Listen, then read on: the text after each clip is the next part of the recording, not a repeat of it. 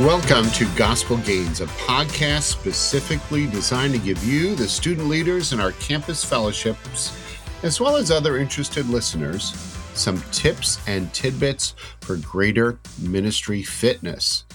My name is Mark Fodale, and I'm privileged to serve as both your host and virtual trainer in this workout room for more effective gospel labors. Now, if you recall, last week we began to talk about small talk, that all-important skill that bridges the gap from the initial, "Hi, how are you doing?" to the deeper and more significant opportunities that we have in knowing and loving others in conversations. Now, if you remember, I used an online definition of small talk to just frame our discussion. The blogger wrote this: small talk is polite conversation about seemingly unimportant or uncontroversial matters, especially as engaged in on social occasions. Whether you're networking, speaking with someone you have never met before, or meeting and greeting others in a casual setting, you must first be able to build rapport with casual conversation. Okay, now last week, we talked through some of the barriers, both internal and external, that we face as leaders in growing and using small talk skills. And then, if you remember, we began to talk through the first two principles in small talk.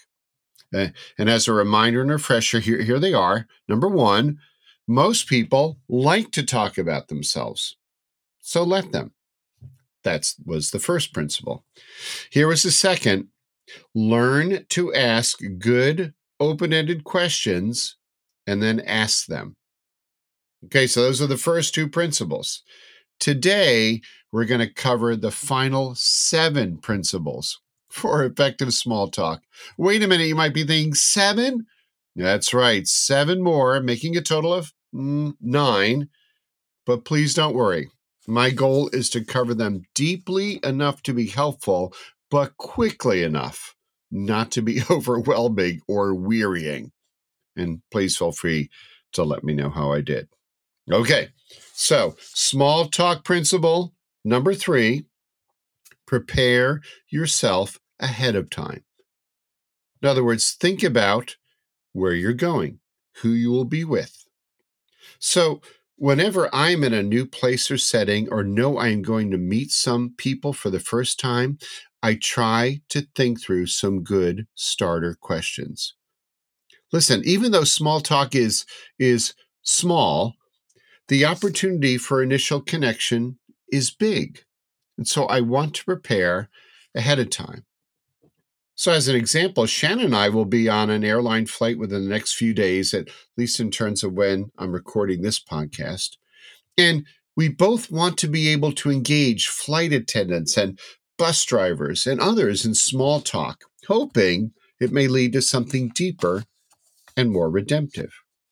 And so before I am in the situation, I prepare for the situation. I have in my mind questions I might want to ask, or topics that may be of interest. It's like that old saying, forewarned is forearmed. So if you know you're going to small talk, prepare for the small talk. Okay, here's principle number 4. Practice opening conversations in a way that broadens them rather than shuts them down.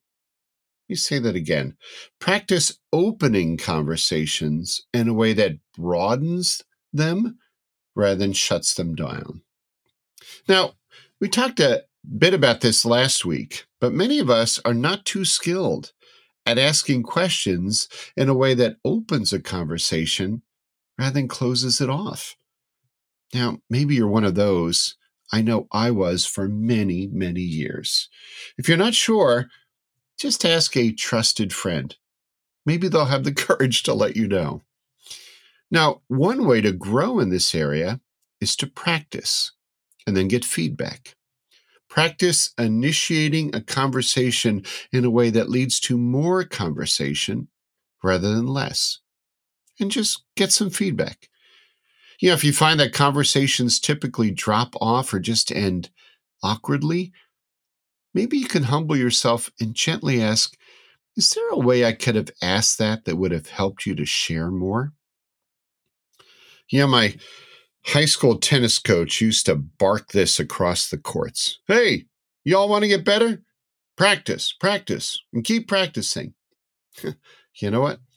It's the same with opening conversations into small talk. Here's number 5. Include the other person's name. And also maybe include information you know or remember about them. Wow, sounds so simple, huh? But mentioning or using their name communicates interest and care. Also, recalling things from a past conversation can often help propel the current conversation. Jim, I remember you were talking about your calc exam last week. Did it go as well as you had hoped? So notice, hey, Jim, use their name. And then I brought up something I remembered from last time, their calc exam. And then I tried to ask a good open-ended question. Did it go as well as you had hoped?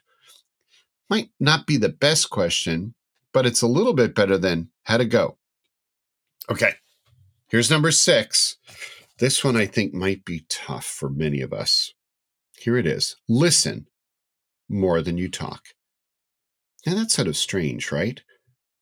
Because in small talk, you want to listen more than you actually talk. Why?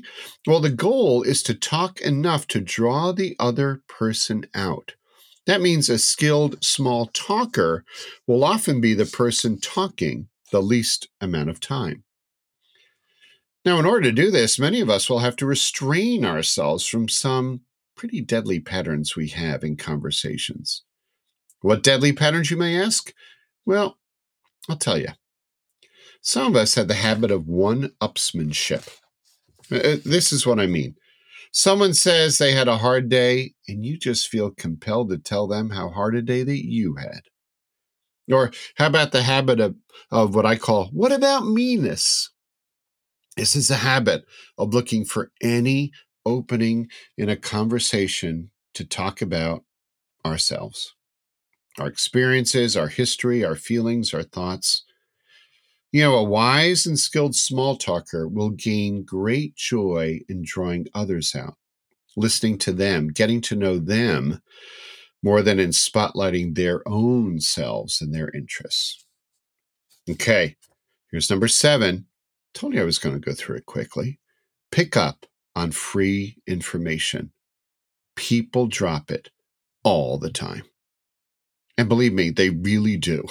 The more people talk, the more there are informational crumbs on the ground at their feet. You just have to stoop and pick them up.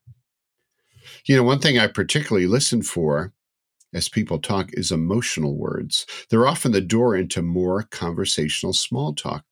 So if someone says, that talk was really interesting, I tell you what, alarm bells of delight and opportunity go off in my head, and I'm ready to ask, what was really interesting about it? Or if someone comments, I can't wait till spring comes. Let me tell you, I can't wait to ask, really, what do you like about spring? Free information. Friends, pick it up and turn it back into small talk gold.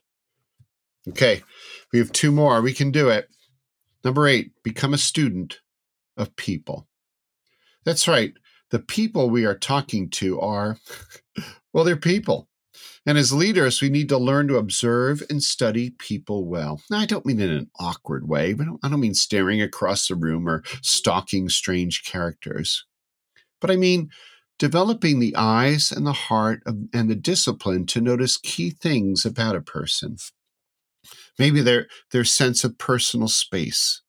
Maybe just the hand gestures they often use, or their eye movements, or the pitch of their voice, or how they express or don't express emotions. For some people, it's helpful to ask, how did you feel like the day went? But for others, it's helpful to say, what have you been thinking about lately?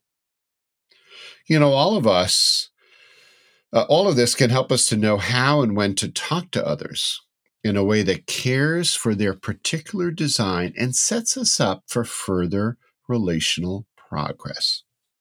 Okay, here's the last one. Practice and grow by talking to most everyone you meet. That's right. Please don't limit your small talk to fellowship events. A small talk is a way to bestow dignity and honor on those created in the image of God. When we talked about this in last week's episode, then we should desire to do it more and more rather than less and less. So talk with anyone and everyone God brings across your path. The person in your class you still don't know, those who work in food service that you see all the time, the server at a local restaurant that you're in, the young family, or maybe the older person in the church that you attend. Our family was able to get to know our mail carrier at our home so well that he came to my birthday party one year. And I had the great privilege of sharing the gospel with him on a few occasions. And let me tell you, it all began with small talk. So I'm going to pray for you this week and for me as well. I'm going to pray that you and I would have the courage and humility to press in where we might be fearful, to trust God where we might be anxious, and to engage those we don't yet know in conversation. Okay, now next week is the next step. We're going to talk about how to move from small talk to gospel talk. Let me tell you, I can't wait. Until then, thanks as always for listening in to Gospel Gains.